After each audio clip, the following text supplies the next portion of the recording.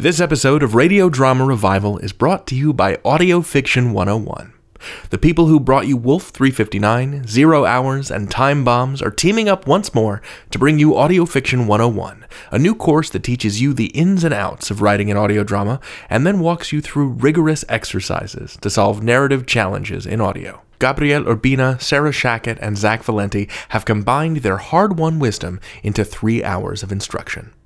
Need-based scholarships are available to qualifying applicants, and you can find out more about everything at learn.fearofpublicshame.com. Will, let's hit that jingle. Hone your craft, hone your style, make them laugh. With Audio Fiction 101, you can learn all the tips and tricks from Zach and Sarah, and learn to master 5-act plot structure as well. With Gabrielle, it's a smorgasbord of learning. Grab a napkin and you're yearning. Set the table if you're able and have fun. With 101, bring the wow. It's all there. Ask us how with Audio Fiction 101. Yeah. Learn.fearofpublicshame.com. When you're ready to check out, click the gray text that says have a coupon and enter the code RADIODRAMA, all one word, for 15% off your order. This week, what makes a good DM for audio? What changes when you take a game originally made only to be heard by a handful of players and reformat it for broadcast? How do you manage the dictates of a game that presupposes violence? These are heavy-sounding questions that make it seem like this is a way more serious episode than it is. Prepare yourself for an absolute torrent of bits because I got Jordan Adika to sit down for an interview, and it's coming your way right here on Radio Drama Revival. Hey folks, welcome to Radio Drama Revival, the podcast that showcases the diversity and vitality of modern audio fiction. I'm your host, David Reinstrom.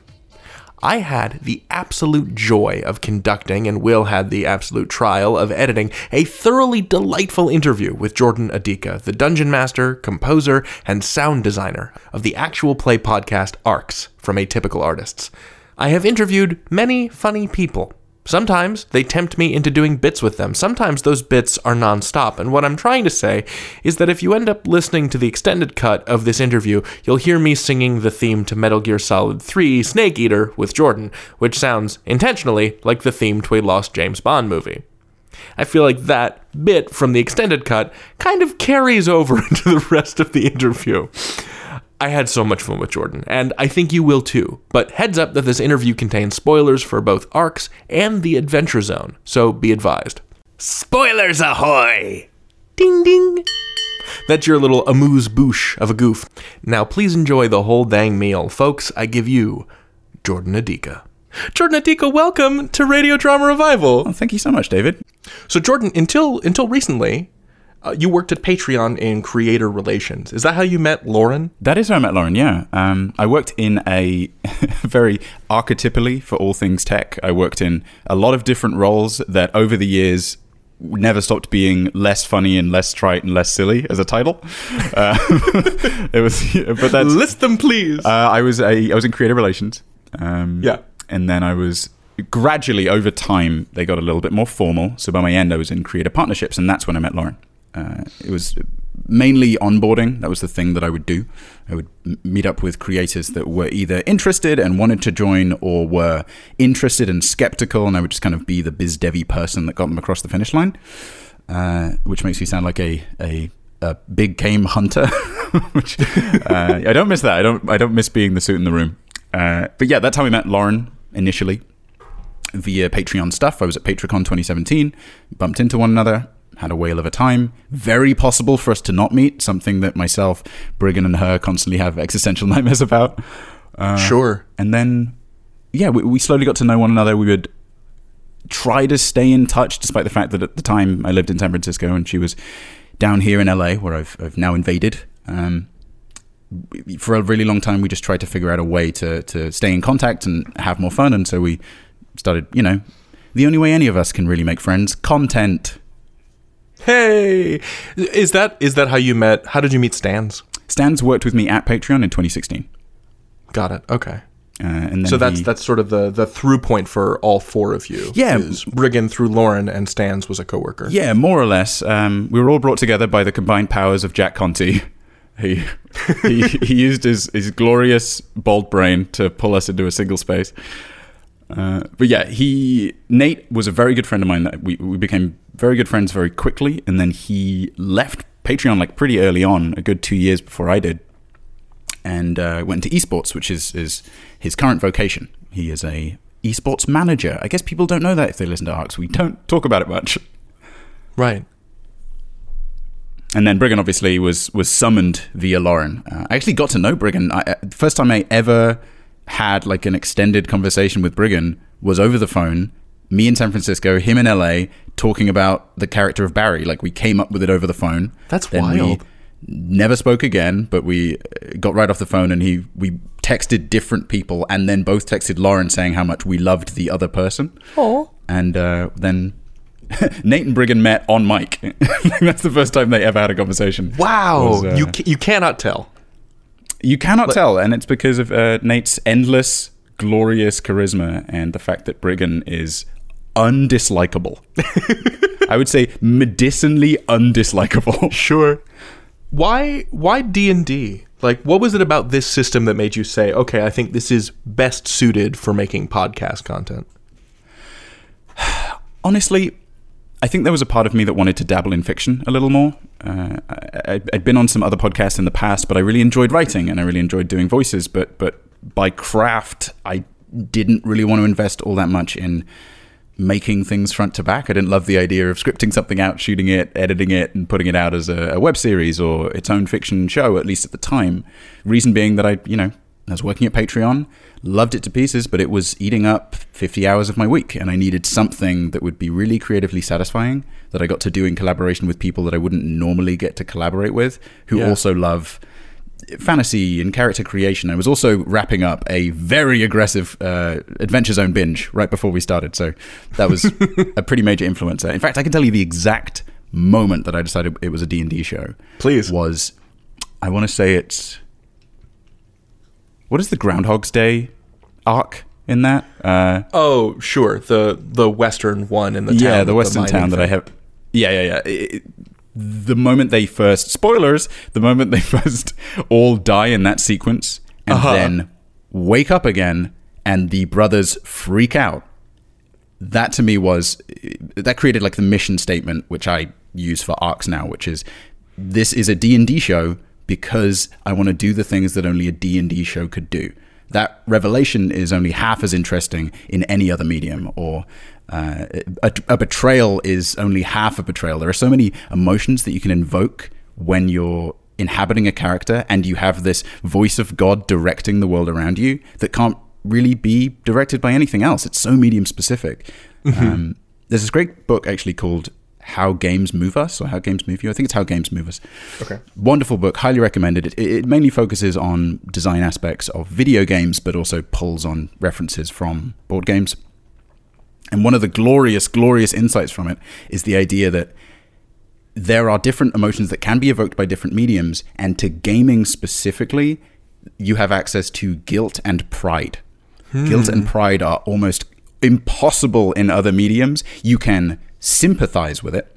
You can get that sense, that subjective sense of, oh, I've felt good before and I felt bad before, and oh no, Steve Rogers, don't get in that bloody plane. It's a big old iceberg. Look out, mate. Whereas in the case of games, you can feel legitimate regret and you can feel legitimate pathos and bathos, and that's just D&D. That's the magic of it. And man, I'm so glad we did.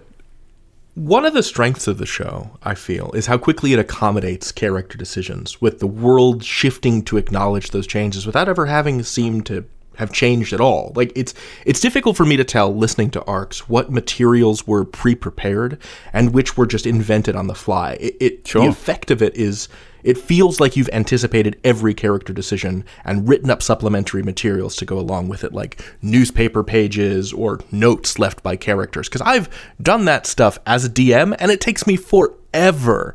So can you tell me about the level of prep that you do or don't do? Like, are you spinning this stuff off the top of your head, or like what's the balance between preparedness and improv. Can we play that clip at my eulogy? Yeah. That's the nicest thing I've ever heard in my entire life. Oh, thanks, Thank David. you. That's very sweet of you. Honestly, it is a constantly shifting river. Sometimes a session will have so much prepared for it in a format that I will never use again because of that specific context. And sometimes I'll have a shockingly little amount of preparation.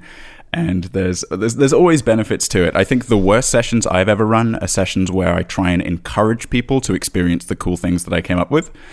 And the best sessions that I've ever run have just largely by luck interacted with all of the pieces that were the most interesting of the things that I prepared, thrown away 80% because I'm never going to come up with something as good as what will emerge in game, and the rest just being filled by that. Great example is I never designed a dog to be in the tavern. Right. Yeah, you asked, and Brigand just said, "Is there a dog?" There's what's that axiom about seeders and planters? Is that it? No, it's pantsers and plotters. Planners and pantsers, yeah. Yeah, the 10,000 iterations of two P words. I am definitely instinctually more of a plotter. I like the idea of things being cohesive and easily quantifiable, you know? That's why I love Google Sheets so much. The idea that I could easily come up with a narrative and then sort of fit the series of events within that narrative always appeals to me on an instinctual level. But the nice thing about D&D is that you cannot guarantee that.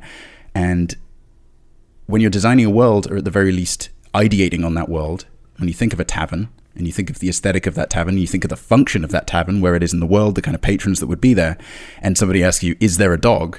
There is absolutely no reasonable universe where you can say, no, there's not a dog. Of course there would be a dog in that space. And then Brigand wisely goes, well, I can talk the dog, and then beads of sweat just going down my face.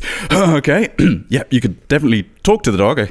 I guess we'll find that. And, it evolved into what I would charitably say is a character that is more loved than me in my real life.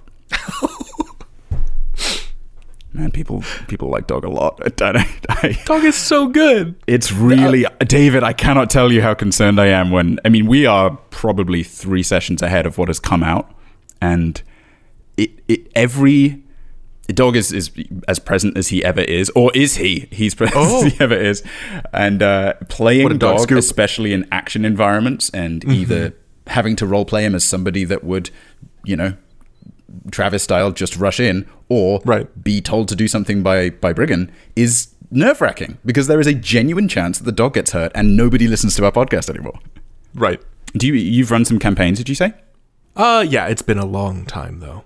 Do you find that you tend towards that over-preparedness? Absolutely, I do. And something that I really like about what I perceive from ARCS is that you've got something planned, and then the player characters do something entirely orthogonal to what you've got planned, and yet still somehow, without feeling railroady, the plot structure that you had initially intended for them to follow reasserts itself later. So it's not all just like DM fiat, but you are saying, hey, I'm going to raise the stakes and introduce a new complicating factor that ushers you back onto the plot rails. So here's Jackson's bracer and, or whatever that thing is inside of his neck. And we're going to continue to accelerate that in order to make sure that you accomplish the task that it's attached to. Yeah, it's the funniest thing. I very rarely get critical comments about the show because it's so good. No, I very rarely get critical comments because people are very, very nice about it. But I actually do encourage getting constructive criticism because I have some bad RPG habits. I tend to lean away from mechanical restrictions because that's just my general habit. But sometimes those mechanical restrictions are very important, so I'm always trying to balance that out. But occasionally I've had people mention that. I nearly said what they were called. Mentioned that the masked people were like a in-game system to railroad people back onto the main path, and I cannot express how wrong that is. So there are a few factors there. So Fina Odinian, that is a character that was very lightly prepared. That's a person that exists in the universe, and she would have been down at the docks, though them going to the docks was not something I prepared for. They went down to the docks, they bumped into Fina Odinian, stands with some kind of preternatural Minority Report kind of future sight, used Thieves' Cant, which is a thing she could do, and they eventually got invited to stay on her boat, and the boat holds a ton of little Easter eggs as to why it seems so intricately connected to the people with the mask, etc., etc. Go back and listen, get some extra downloads, buy some merch when it comes out. But the actual railroading is usually right in between sessions. It's, okay, so they did all of these things, and they did not want to follow one of the 3 narrative paths that I kind of carved out. Right, now I readjust the next session. What I prepared early on and just immediately learned was not viable in the best way possible was building a series of events that would tie together. Instead, you can really only build hub worlds. Here is my, you've just arrived in Lonesome, and here are the 8 options you can possibly do. There's the doctor's office, but if you don't go to the doctor's office, nothing in relation to your braces will happen. And I mean, in Jackson's case, they accelerated it by accelerating it. Like, that was not something I had written down or something that I planned in advance. It was a more practical kind of, well, if they're going to try and remove it, I know what happens, but surely they won't do that. That would be wild, right? Yeah. And that's a beautiful keystroke on the part of Lauren and Briggan, getting to do that, but then also in character consciously choose to keep it secret. That's why we do it. Seriously, that moments like that, beats like that, that's the stuff where we walk out of the studio and go into the car park, and I'm just like jumping up and down, like, oh, I can't believe you did all that stuff. And then, Lauren and Briggan as beautifully, painfully humble people to be like, oh yeah, I thought we did okay, How do you like to manage scene work and intercutting? Because I noticed that's something you do very well to keep things exciting, is when the party's divided, you find good buttons to end each micro scene on and cut back and forth. Oh, like the boat chase? Like the boat chase, yeah. How are you because I know you have a film degree. Has your background in film studies influenced the way that you think about role-playing game experience design? Probably. I mean, on a purely academic level, probably not. Certainly not my comfort zone. I was a very instinct-led film student, much to the chagrin of every professor that I had. But I really, really like narrative, and it doesn't have to be conscious narrative. People use narrative as though it is like by design linear, but you can extend an act, you can extend an experience to better facilitate the story that's unfolding in front of you naturally. That's why every screenplay that's been worked on for 15 years by a person is the worst thing they've ever written, because they can constantly iterate and tweak and move around story events based on their personal changes and personal preferences. That's the kind of thing that I do naturally. I tend to overcomplicate things. So in the case of sequences like that, that's when I try and exit DM brain and go into director brain. It's more specifically, right, we're in combat. That's an important thing. Combat can take a very long time, and the number one reason it usually does that is because people are given more time to make decisions in combat than they are out of combat, which is buck wild. You should be... Right. The tricky thing about combat, I think, because it's the most systems heavy part of really any core tabletop RPG game, because combat is so mechanics and systems heavy, it can sometimes feel like that means it should be given the most time, that it requires the most focus. But the fact that it's so mechanics heavy, to me, is just emblematic of how manic and confusing combat is. Like, fighting is, there's so many factors at play and you can't account for them all at once. And because there's so many systems, people tend to internalize it as a video game. Okay, what is the optimal way that I can make my way through this? What is the best possible thing I can do to resolve this, air quotes, puzzle, the puzzle of killing this kobold? Where, for me, it's much more appealing, the idea that, no, this is the space where you're going to make the most mistakes, because the stakes are very, very high, but you're also really dumb and you're not experienced in this way. And it's okay if you don't understand the implications of something you're going to try, because your characters, by design, don't know how to fight people. The one exception being Nate, who has a lot of D&D experience, who also plays a character with a lot of fighting experience. That's why he's doing suplexes while Lauren's driving a boat and Briggan's getting tied up. Well, and Lauren's also written essays, about like the costs of characters doing violence even in fiction. Yeah. Does that play into the way you set up combat encounters? Like, are you thinking about that at all? I think an unconscious tenet that became a tenet in ARCS is the idea that killing is killing. Like, ending a life should hold weight. That is a real event that has ripples upon ripples of water across the world. You cannot end a life without either being legally penalized, morally penalized, stressing late at night over the idea that masked guard can't feed his family. Little pieces like that I find very narratively compelling. And again, as a lifelong and continue to be games as art enthusiast and advocate, there is a trend towards overemphasizing combat as the only way to engage people narratively. And the idea that these characters have to date not actively chosen to kill anyone is really important to me.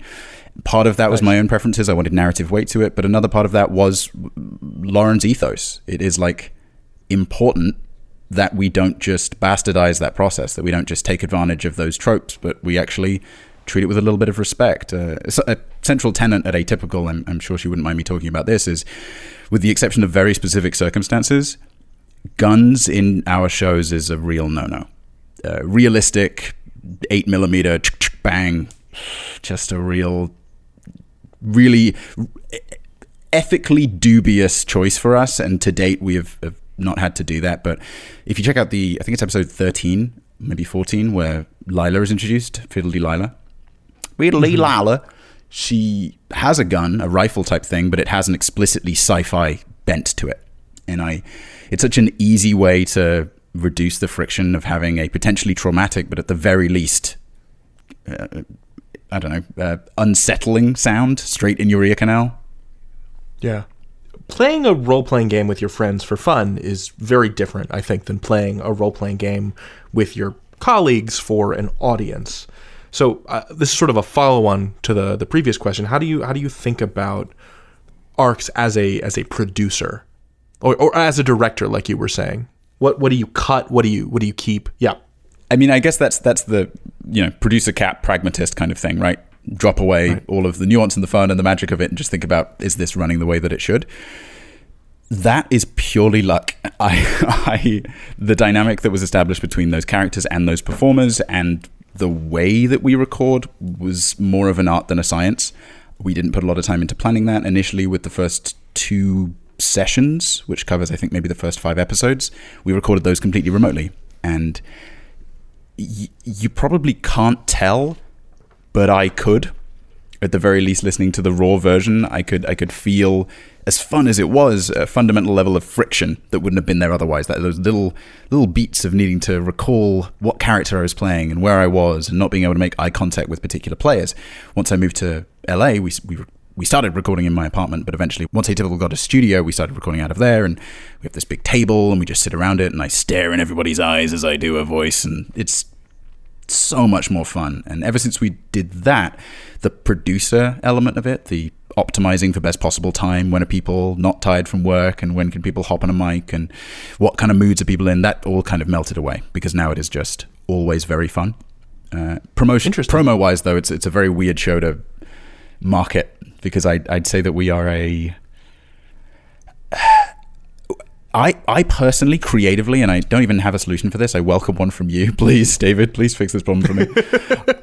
I sometimes struggle to articulate what ARCS is in relation to its peers in ways that people outside of the immediate listenership of D&D podcasts would understand, especially since that's my target audience. I want ARCS to exist in a way that showcases what D&D podcasts can be capable of, along with a lot of other leading shows like The Adventure Zone or Join the Party or Critical Role, at least in recent years.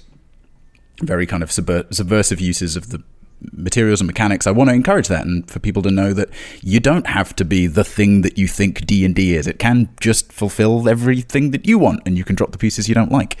But the thing that I sometimes find hard to articulate is how scripted is a question I get a lot. And really, unless I'm monologuing, unless it is like you enter the place, and those are really the only scripted portions. What I'll do for characters, maybe one day I'll publish a how because I write them in Dropbox paper usually, or I write them in real life human paper.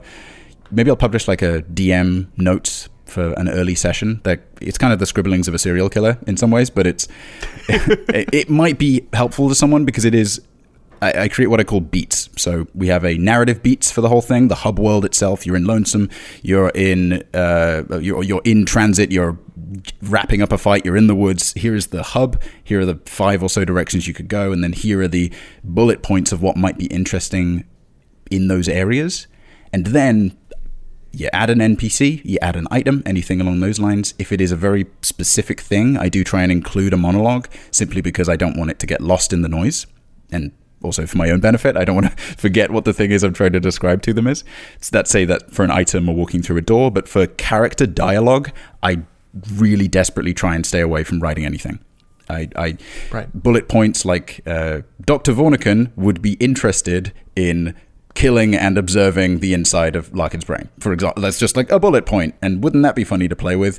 Because when you have an exact line written down, even if you choose to ad-lib on it, its pace is always going to feel a little off. And I'm sure if I re-listen to the show... Sure, it'll just sound canned. Yeah, right? It'll sound canned. It's like the difference between recording audio fiction all in the same room and recording it remotely and then patching it together. You can absolutely do it with great direction, but it is harder.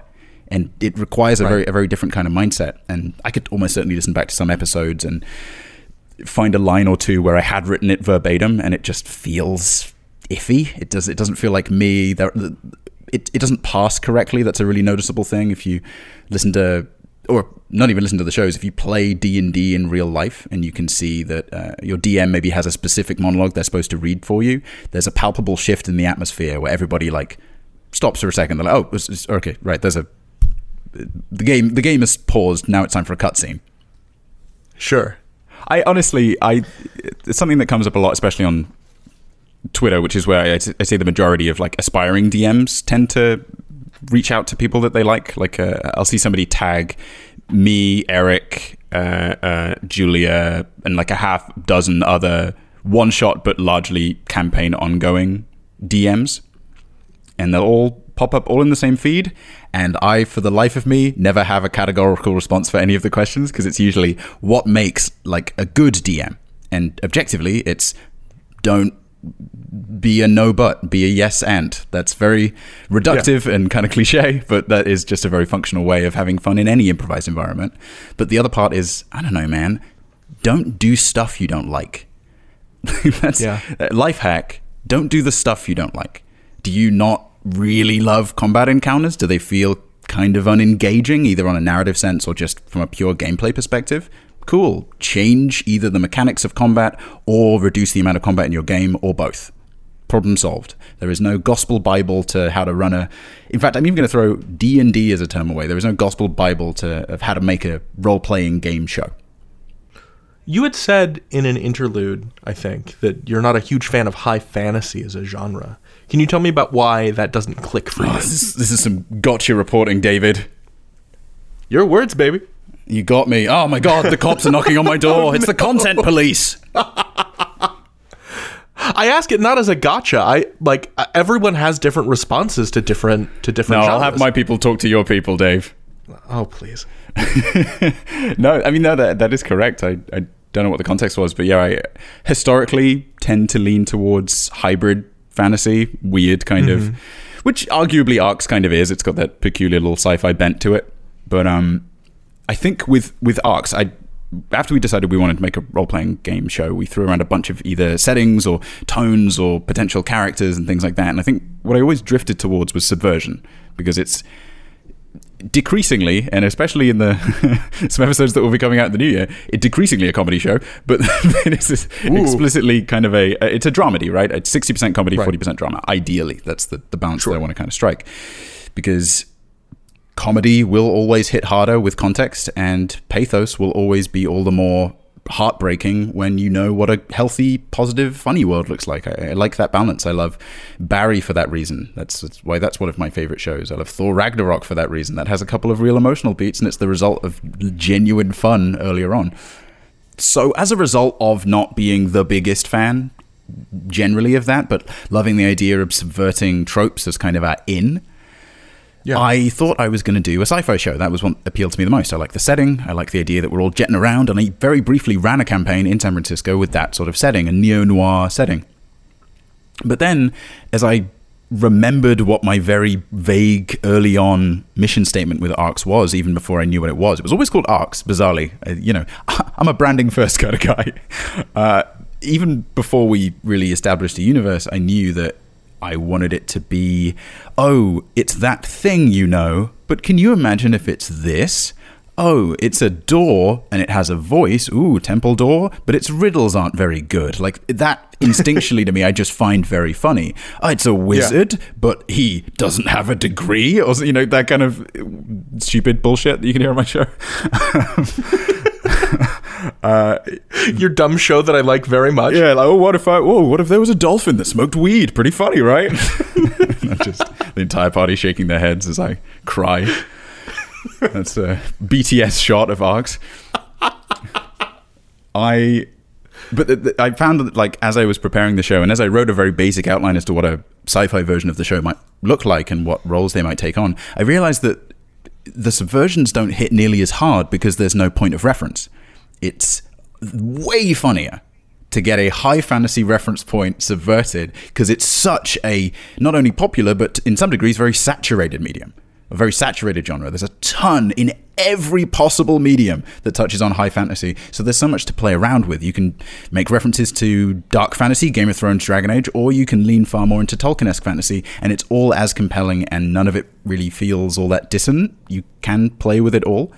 As opposed to sci-fi, when I started writing sci-fi sessions, I was like, well, I guess a Blade Runner reference is interesting, but it's not really fodder for jokes. It's just a drama. And this is, I should point out, for me, I've listened to some hysterical and extremely beautifully made sci-fi RPG podcasts. It was more in the writing. I just couldn't find things that in a sci-fi world resonated with me as obvious jokes. And when I say jokes, I don't even mean lines and laughs. I also just mean the absurdity of the universe in its design. Like the old thimble. It's like the first thing that I ever thought of with ARCS. And it's because it's a goblin trader, but he has no whimsy about him. There's no There's no false faux, ooh, can you fiddle out what I'm going to do? I'll trick you. Instead, it's much closer to just, I have been doing this job for a very long time, and I don't love it.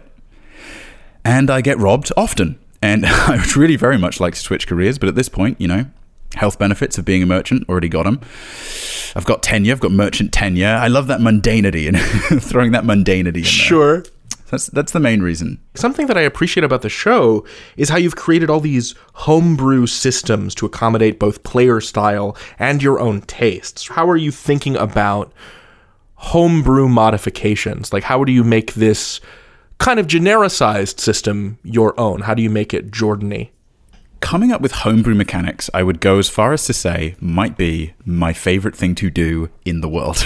It is, I can tell, such a fun, I've already kind of hinted at it, but I love video game design theory. I just find it fascinating, both on a psychological level, but also just on a puzzle pieces fitting together kind of level. It's part of why the whole genre of TTRPG podcasts appeal to me. I like the idea that you can have a fun improv with your friends, but with these weird little tiny mechanics that introduce elements that you couldn't otherwise know about. That just is very me, and it excited me. When we play sessions, we don't stop talking because me, Lauren, and Briggan run a company together. So as much as I'd like to, it's very difficult to ignore them.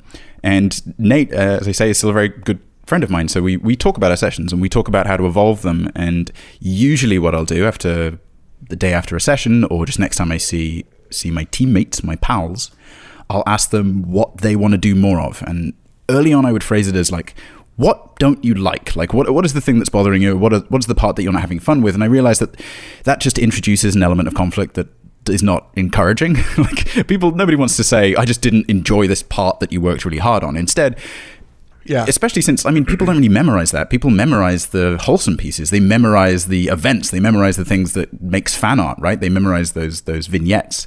And so I just have started asking the team after we play, what do you want to do more of? What's a thing you enjoy? And sometimes they give me a motif, like a thematic thing. Like I want to do more dramatic stuff. I want to feel more threat. I want to feel more danger. I'm like, great.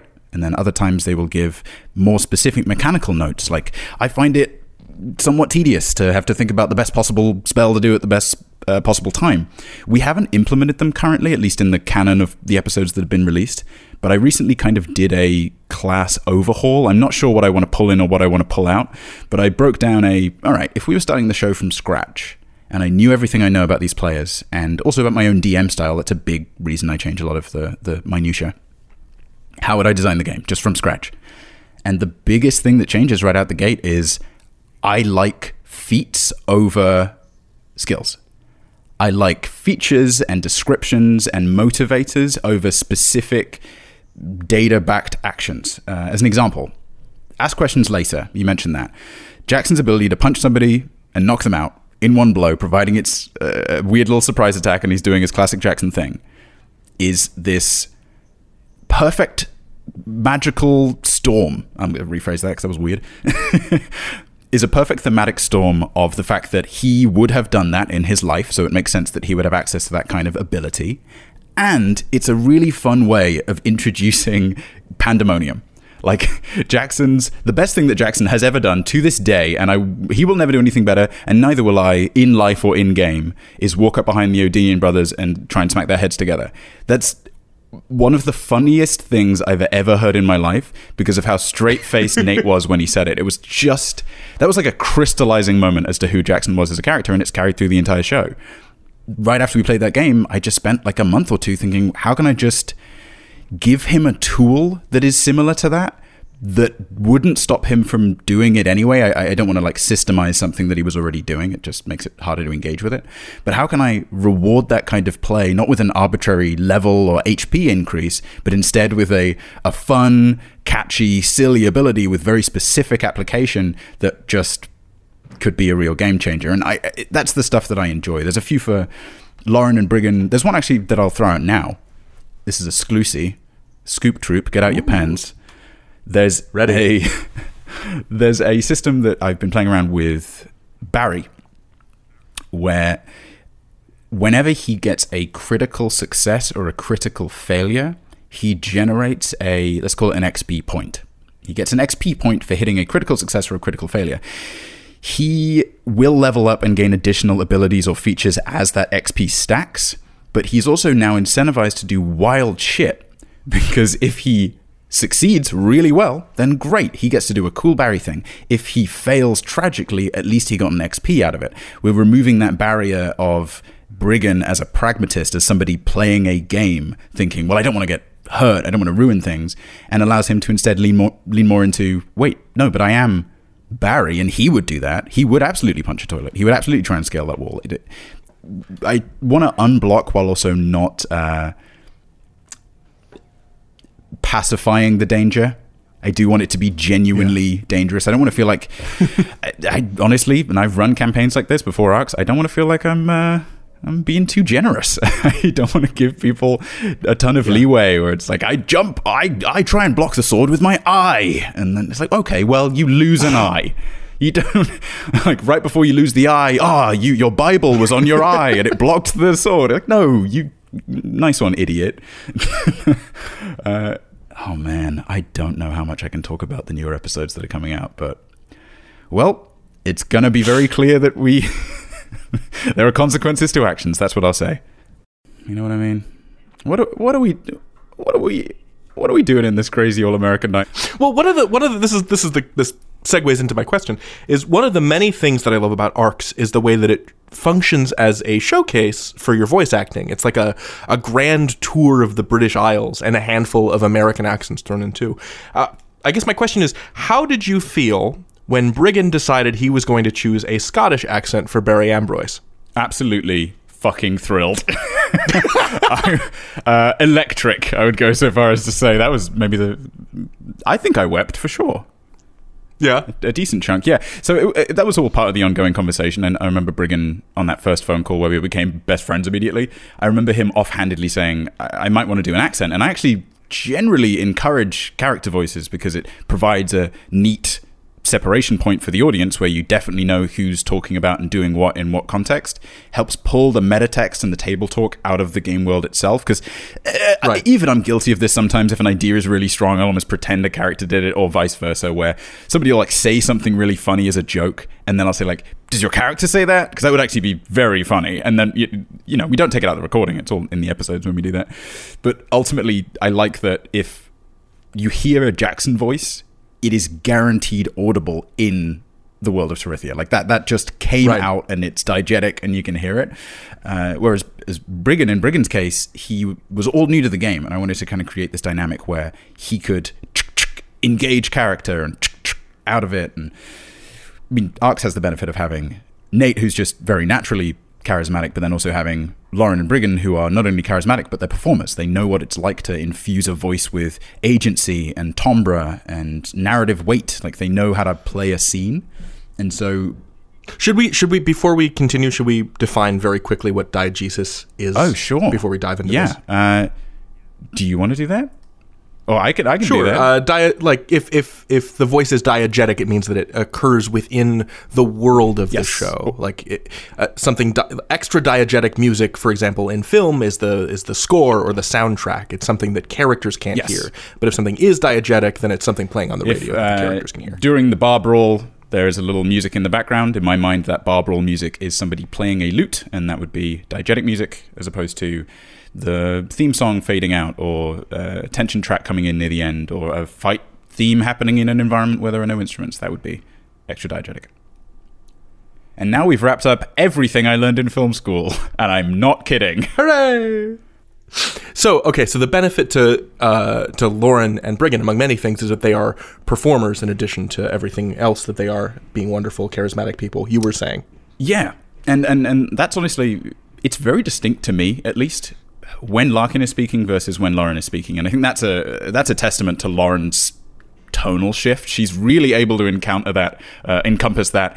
I'm nervous about a thing, but I'm brave and I'm going to go get him anyway. That kind of paced enthusiasm / fear is a really difficult voice to stay in and then flick out of it back to regular Lauren, but she balances it very well. I also think that the character voices themselves provide a nice balance and contrast with the style of the players. Oh, that's a big old helicopter. Sorry, it's my helicopter going over. Oh, ain't that just the way? I mean, hey, that's why we all get into audio fiction, right? The money. Mm-hmm. The money, the helicopters. The cash, and the babes. By which I mean other podcasters that you can just hang out with. The amount that those particular players use their character voice is great and indicative of the type of characters they're playing and their natural comfort, what they find the most fun to play in game. Like, take Nate, for example. Jackson is a sniper. He only ever says the perfect things, right? He jumps in at the right moment with the right kind of thing he would say, and if he's got nothing to say, he doesn't say anything. He doesn't take shots. He one shot, one kill. And that's not because every joke has to land or every comment has to land in order for it to be good, but it does for Jackson. That's what his character is. He is very precise and apathetic. So Nate plays him that way, but Nate is very charismatic and open in game, so he talks table talk very actively. He also knows a lot about D&D, so if the others have a question, he fields that often. So he's just very active in the space, and he's encouraging of people's roleplay, things like that. In the case of Briggan is super new to D&D. I guess at this point, not, but at a period in time, like all of us, he was new to D&D. And he plays a lot of Barry. He spends a lot of time in that world because Barry is also narratively new to the world of adventuring and new to those opportunities. And then there's Lauren, straight in the center, where Lauren's voice is very similar to Larkin, but Larkin's relative inexperience is where Lauren finds that character. So she speaks about 50-50. She's in game a lot, and she often leads encounters and conversations. She's like the de facto protag more often than not. And then when Lauren's out of game, it's a very different persona. It's much more like he has sympathy for Larkin than empathy. Mostly because Larkin is just Lauren at like 15. How does Lauren feel about shoes? Is she like the practice of crafting shoes? I assume resentful. Yeah. Oh man. I think everyone from her part of New York is like a cobbler. Yeah, gobbling pizza. Hey, come on. Hey, I'm walking over here in my shoes. Whoa! I'm gobbling here. This is very offensive, and we should stop. No. I'm gobbling here. Oh boy, our West Coast listenership's going up, but our East Coast going straight down. That's actually fine. I was wondering about this. I don't remember this character's name, but it's the halfling who speaks for Maul most of the time. The one who's like, "Oh, that's fucking incredible," and I feel.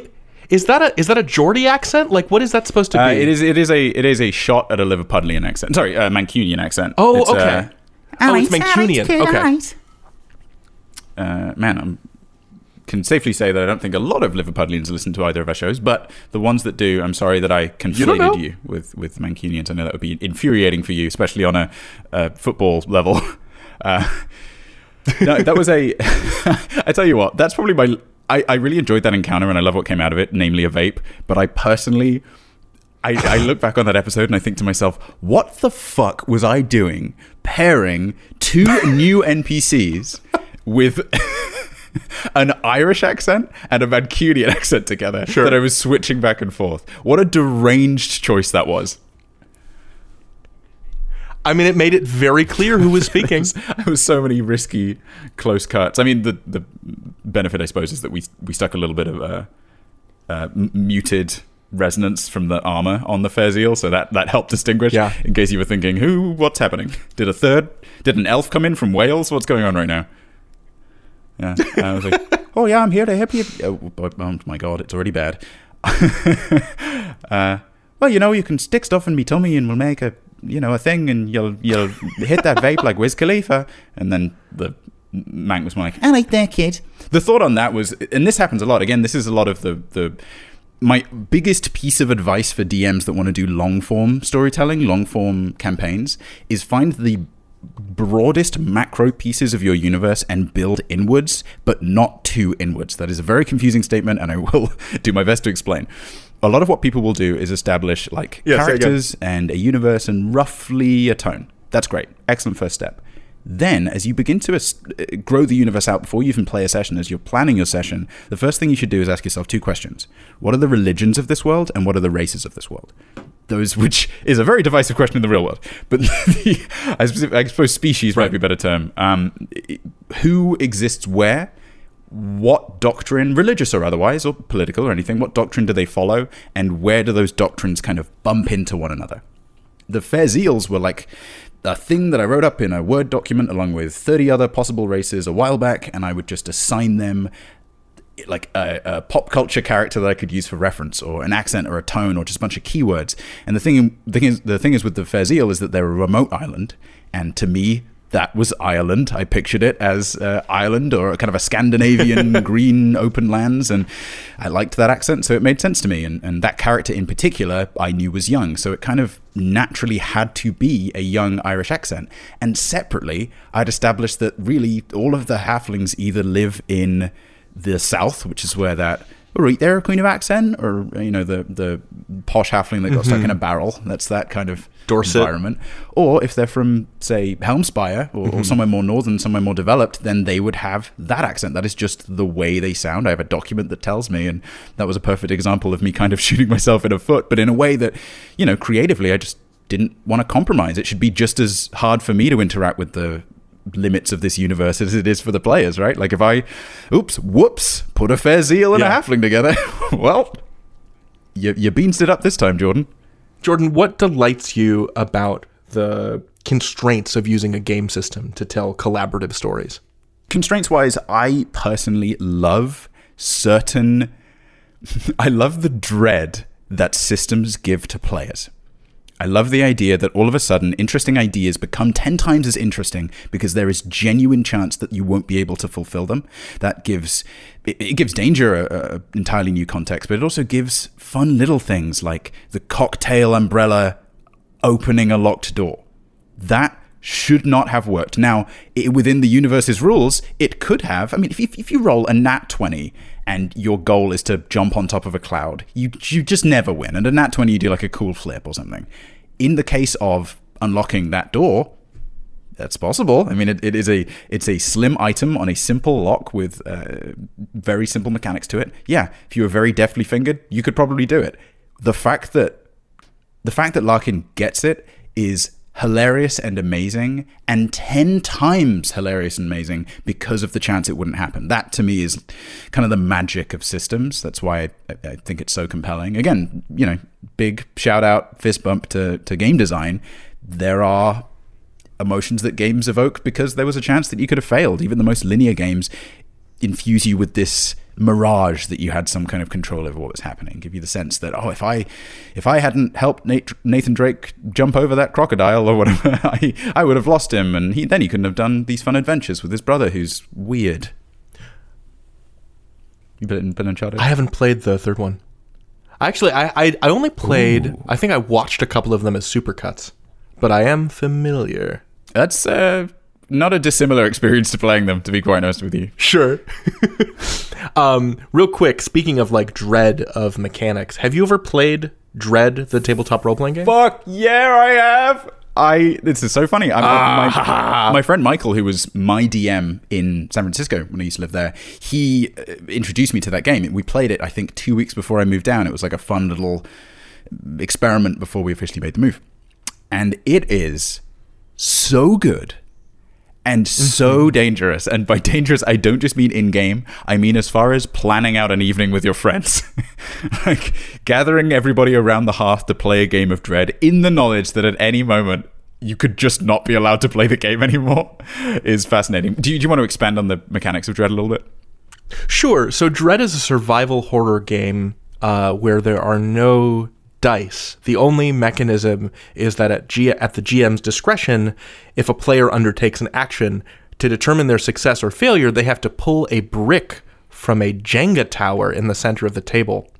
And if the Jenga tower falls over, then that character is removed from the game in whatever fashion the GM deems appropriate. Honestly, I find that system, a couple of other early homebrew systems, but especially Dread and Fate Core, I suppose, I find those to be amazing introductory games, which feels to some people unintuitive. It's like, well, if you want people to understand D&D, then get them a 101 course, show them all the basic pieces, learn the system while you play. Whereas ultimately, Dread is as much an RPG game as anything else.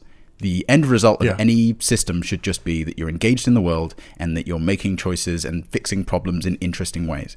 If that happens to happen because you created a new game system that uses Ritz crackers, great. If the result is the same, then you have a successful system. And in the case of Dread, that's some of the most distinct memories I have of any RPG game I've played. We were in a scenario where we were a punk band and we were getting chased, and Nate Stans was actually in that game, and he experienced an extremely gnarly death that I will...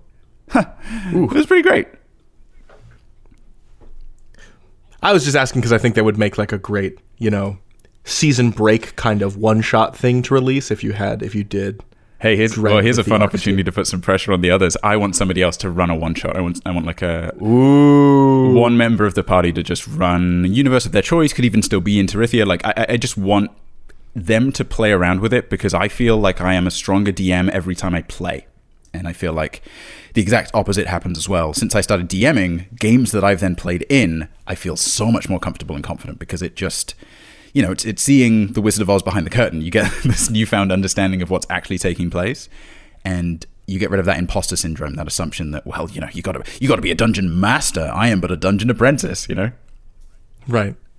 What frustrates you about the constraints of using a game system to tell these collaborative stories? I'd say that the ambiguous notion of constraints doesn't bother me at all. I think that function is great, but specifically in the reason that over time you'll see us slowly drift away from 5e into more of the ARCS homebrew, which uses 5e as its obvious jumping off point. There are certain roles, ROLLS, that I don't find very conducive to the way that we play the game. Again, my only intention ever when playing ARCS is presenting interesting problems and hearing interesting solutions and rolling a dice to see which one happens. That's it. That's the essence of story. It's goal and obstacle. And there are a few roles where really if there's something that you can simulate as a person playing the game, I don't like the idea that you should have to roll for it. Example being, if you want to do something athletic in-game, okay, makes complete sense to roll for it. There is no effective method of simulating that on the table, unless it is miming the action and how effectively you do it, you get bonus advantage. Actually, that's a great idea. Let me write that down. Unless it is that kind of function, honestly, I mean, I can already hear purist pitchforks outside my apartment. I don't love most charisma rolls. I think they work within a mechanical set, like if they're attached to spells or they're attached to a very specific ARCS or saving throw or something like that. But generally, if it's within the social practices of a given character, let's take Barry, for example. If Barry is doing his regular voice and he's trying to convince someone to give him a little extra money for a service, like, hey, give me 5 extra gold. Barry, aka Brigand's ability to present that in a way that they think will convince the character that I am in that moment inhabiting should be the determining factor as to whether or not they do it. I understand why that's not usually very scalable, because if you have 1,000 possible encounterable NPCs out of nowhere, then you can't think up a rich history for each of them and decide whether or not their father was stingy with money so that they're skeptical about giving it away, or if they don't have a 401k so they're saving up, whatever. But we have done some. But usually, if people listen back, it's usually in the case where there was some out-of-line thing they were attempting to do. Like, explicitly, they're doing a different style of... They're being overly confident from the way they would normally be. Or usually, I let those choices play into the difficulty check. But in general, I don't want to bog down the pace of a conversation with asinine rolls here and there, because it's not going to... I also don't want to be in the position as a role player myself to have to say, like, all right, I'm Fiddle-Dee-Lila, and you came up to her and you said, like, I love your wings. You're the best person I've ever seen in my life, and you are completely sincere, and you maybe are saying it in order to, I don't know, get a go with her gun or something. You say that, and she just goes, well, roll a dice, and I'll see if I like what you said. I know what Fiddle-Dee-Lila would like, and no matter how good a roll is, if they walk up to her and say, wow, you sure are smart for such a short person, it's like, no, it just doesn't work. There's no amount of rolling that will make you successful. So that's the only time that I generally don't love the restrictions, but I'll be honest with you, baby, I love rules. I love rules. What sort of music do you like to listen to, and how does it factor into the music that you've created for the show? Because I feel like there's some down-tempo stuff. Like, I felt like I was listening to Beta Band for a little bit in some of the pieces that you did. So here's the thing with ARCS. There's I don't know if I've ever talked about this anywhere before. So ARCS exists for a couple of reasons. There was that one initial reason of, I have these friends and they're creators and I want to do more creative stuff, and Nate's here and we like D&D, and that perfect storm, that lightning all hitting at once. And then there's the other side of it, which is that I had been making music. I'd learned to make music about a year prior to us starting the show, so a couple of years back now, and I was really getting into it. I'd learned piano specifically for it, still very basic piano, but an understanding of music theory. I'd done a little Udemy course, getting my brain moving, and I really liked making, I'll say, orchestral pieces. I don't necessarily mean with an orchestra, but with that kind of down-tempo pace and also function. I like making stems that can loop in a game or a movie. That just appealed to me. I really enjoyed making that kind of stuff, and I wanted something to do with it. I wanted a place to put it, a thing that it was valuable in. And I even reached out to some other D&D shows. I was like, hey, do you want to use this music? And some of them they did, and I just never followed up on those conversations, but I wanted something to do with it. So as the show has gone on, my least favorite tracks in the show are the ones that I made really, really early on, and then realized, episode 15, I was like, yeah, that would work really well. That I could write another new song for this goddamn episode, or I could just use the one I wrote like 12 months ago. And I listen to a lot of OSTs, a lot of original soundtracks from games and movies. That's kind of a comfort zone for me. It's a very active process, though. If I'm listening to that, It's not while I'm doing something else. It's while I'm in a car or taking a nap even on occasion, or stationary. It's what I listen to the most when I fly, for example. I find that to be a very rejuvenating kind of listen. It activates all the parts of my brain that I want activated no matter the time, and then it also keeps dormant the things that I like to keep dormant. It's a very meditative, no matter what the soundtrack is, thing, but it's also very challenging and exciting. Often I'll listen to, like, say, the Binding of Isaac soundtrack, for example, is like a huge influence on everything ARCS-wise, music-wise. Same goes for basically anything Danny Baranowski's ever been a writer on.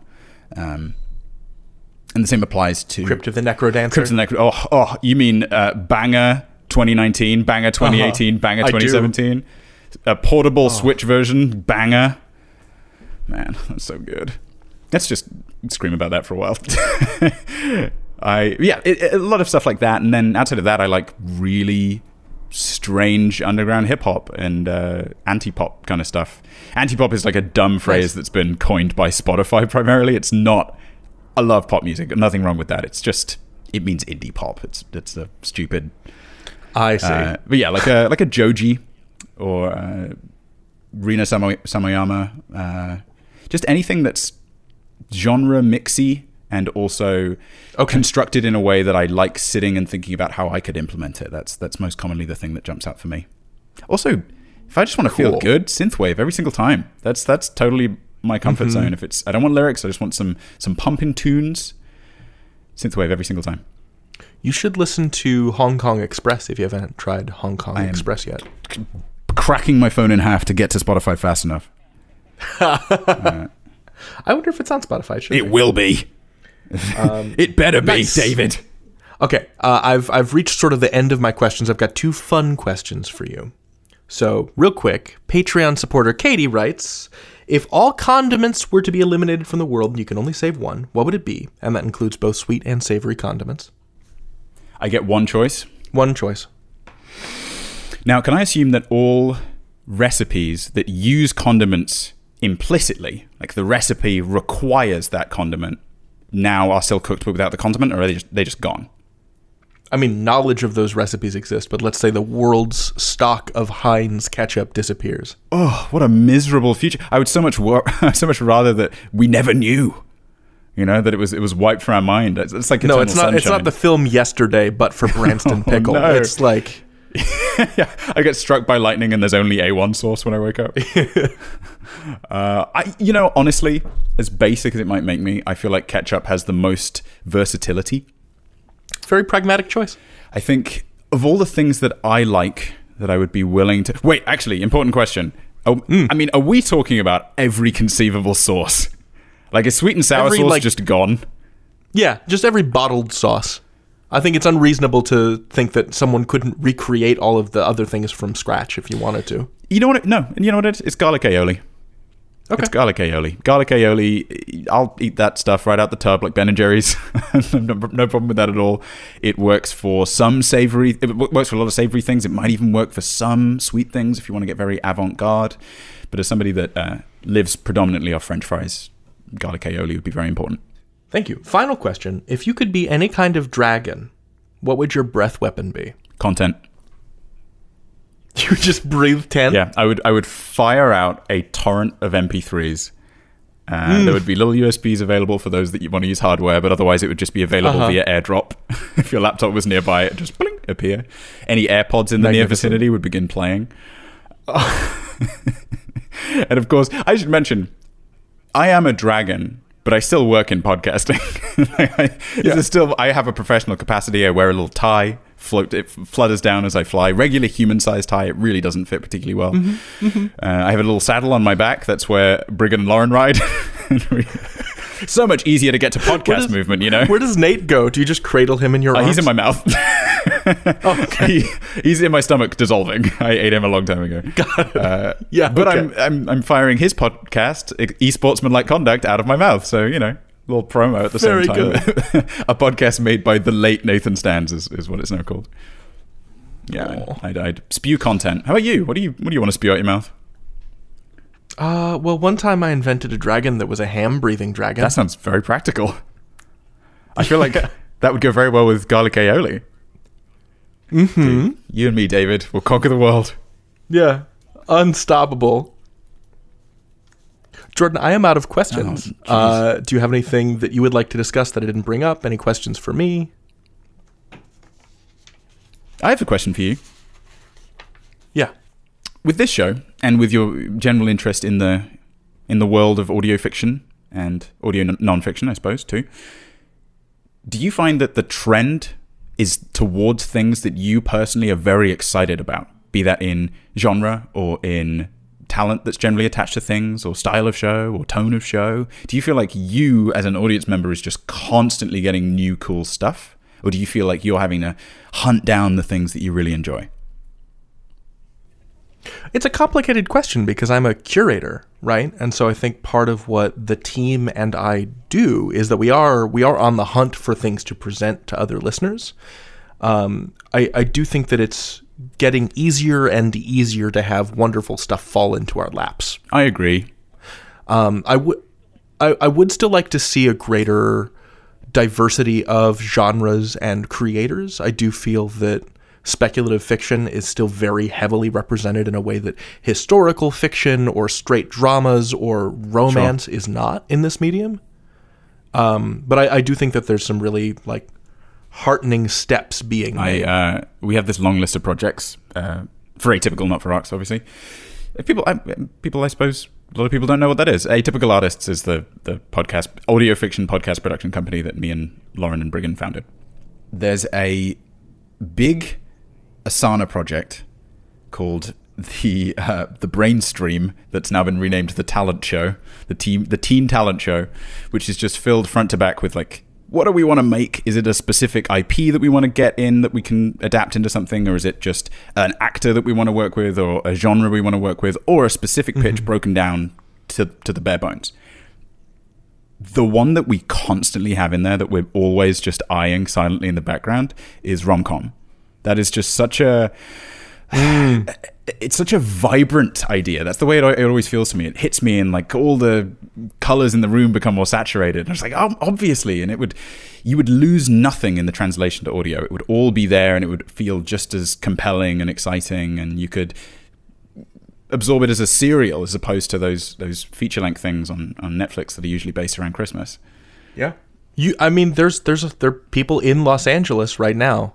I think Lauren probably, I don't know if you know Shanae Howard or Ashley Quatch and Paula Deming, but there are folks in LA making audio fiction romantic comedies right now that are fantastic. It's really exciting. I mean, this is probably fine to say. We've chatted to some people that really want to do that, and it kind of excites me because the idea that awesome you can, the most common thing, I'm sure you've experienced this tenfold, is explaining the function of audio fiction to people after recontextualizing it inside of podcasting. You mean that thing with Joe Rogan? I guess technically, but it has these pieces over here instead. Sort of, yeah. It does, that guy eats elk meat, right? And you're like, okay, I just want to talk about... Hold on.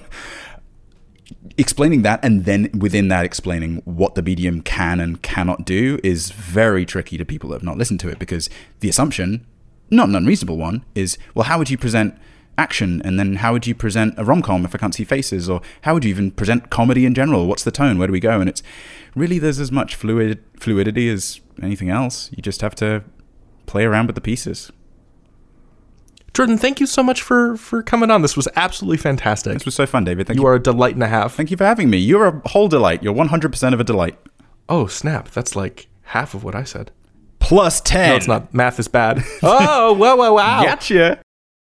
Wow, what a guy. What a fabulous time. Please come back, Jordan. That was ridiculous. I'm going to keep this brief because Will is going to New Jersey this weekend. I don't want to keep him. So give us hot bucks on Patreon. Buy shit from our store. Meanwhile, here it is, my lovelies. Your moment of Will. That's right, listener. I am going to New Jersey, and I'm going to see Anne, and we're going to hug. I'm very excited. So last episode, I asked you about what celebrity has turned their D&D campaign into a movie. And if you didn't know, this is Vin Diesel. Yes, big ol' strong boy Vin Diesel also really loves D&D, and I sure can't blame him. He turned the story of his D&D character into a film called The Last Witch Hunter. Haven't heard of it? That's okay. Most people haven't. Apparently it was not very good. But I really love this knowledge that he is just a good, tall, beefy D&D man, like all of us aspire to be. Yeah, I stand by that one. And hey, listener, you're my favorite big, beefy D&D person of my heart. Okay, bye. And now, let us sound the traditional end-of-episode gong, followed by the sound of a plane taking off because Valence is launching this weekend. Holy shit! Everyone subscribe to Valence. I'm so proud of my friends.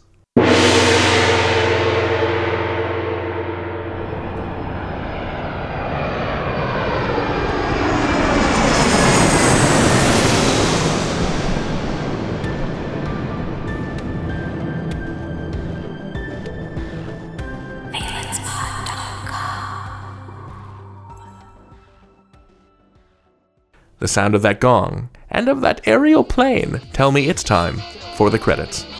This podcast is recorded in Washington, D.C., which is the unceded territory of the Piscataway Indian Nation, the Piscataway Conoy Tribe, the Pamunkey people, and the Nanticoke people. If you live in the Americas, Australia, or New Zealand, you can learn more about the Native, First Nations, or Indigenous heritage of your area by visiting whos.land. Our theme music is Danger Diggy Doo by DJ Stranger Danger. You can find his music on SoundCloud. Our line producer and associate interviews producer is Will Williams. Our senior interviews producer is Eli McElveen. Our associate producer is Sean Howard. Our researcher is Heather Cohen. Our social media manager is Ann Baird, of whom I am also exceedingly proud. Good luck with the launch this weekend. Our submissions editors are Elena Fernandez-Collins and Rashika Rao. Our executive producer is Fred Greenhalgh. I'm your host, David Reinstrom, and this has been Radio Drama Revival. All storytellers welcome.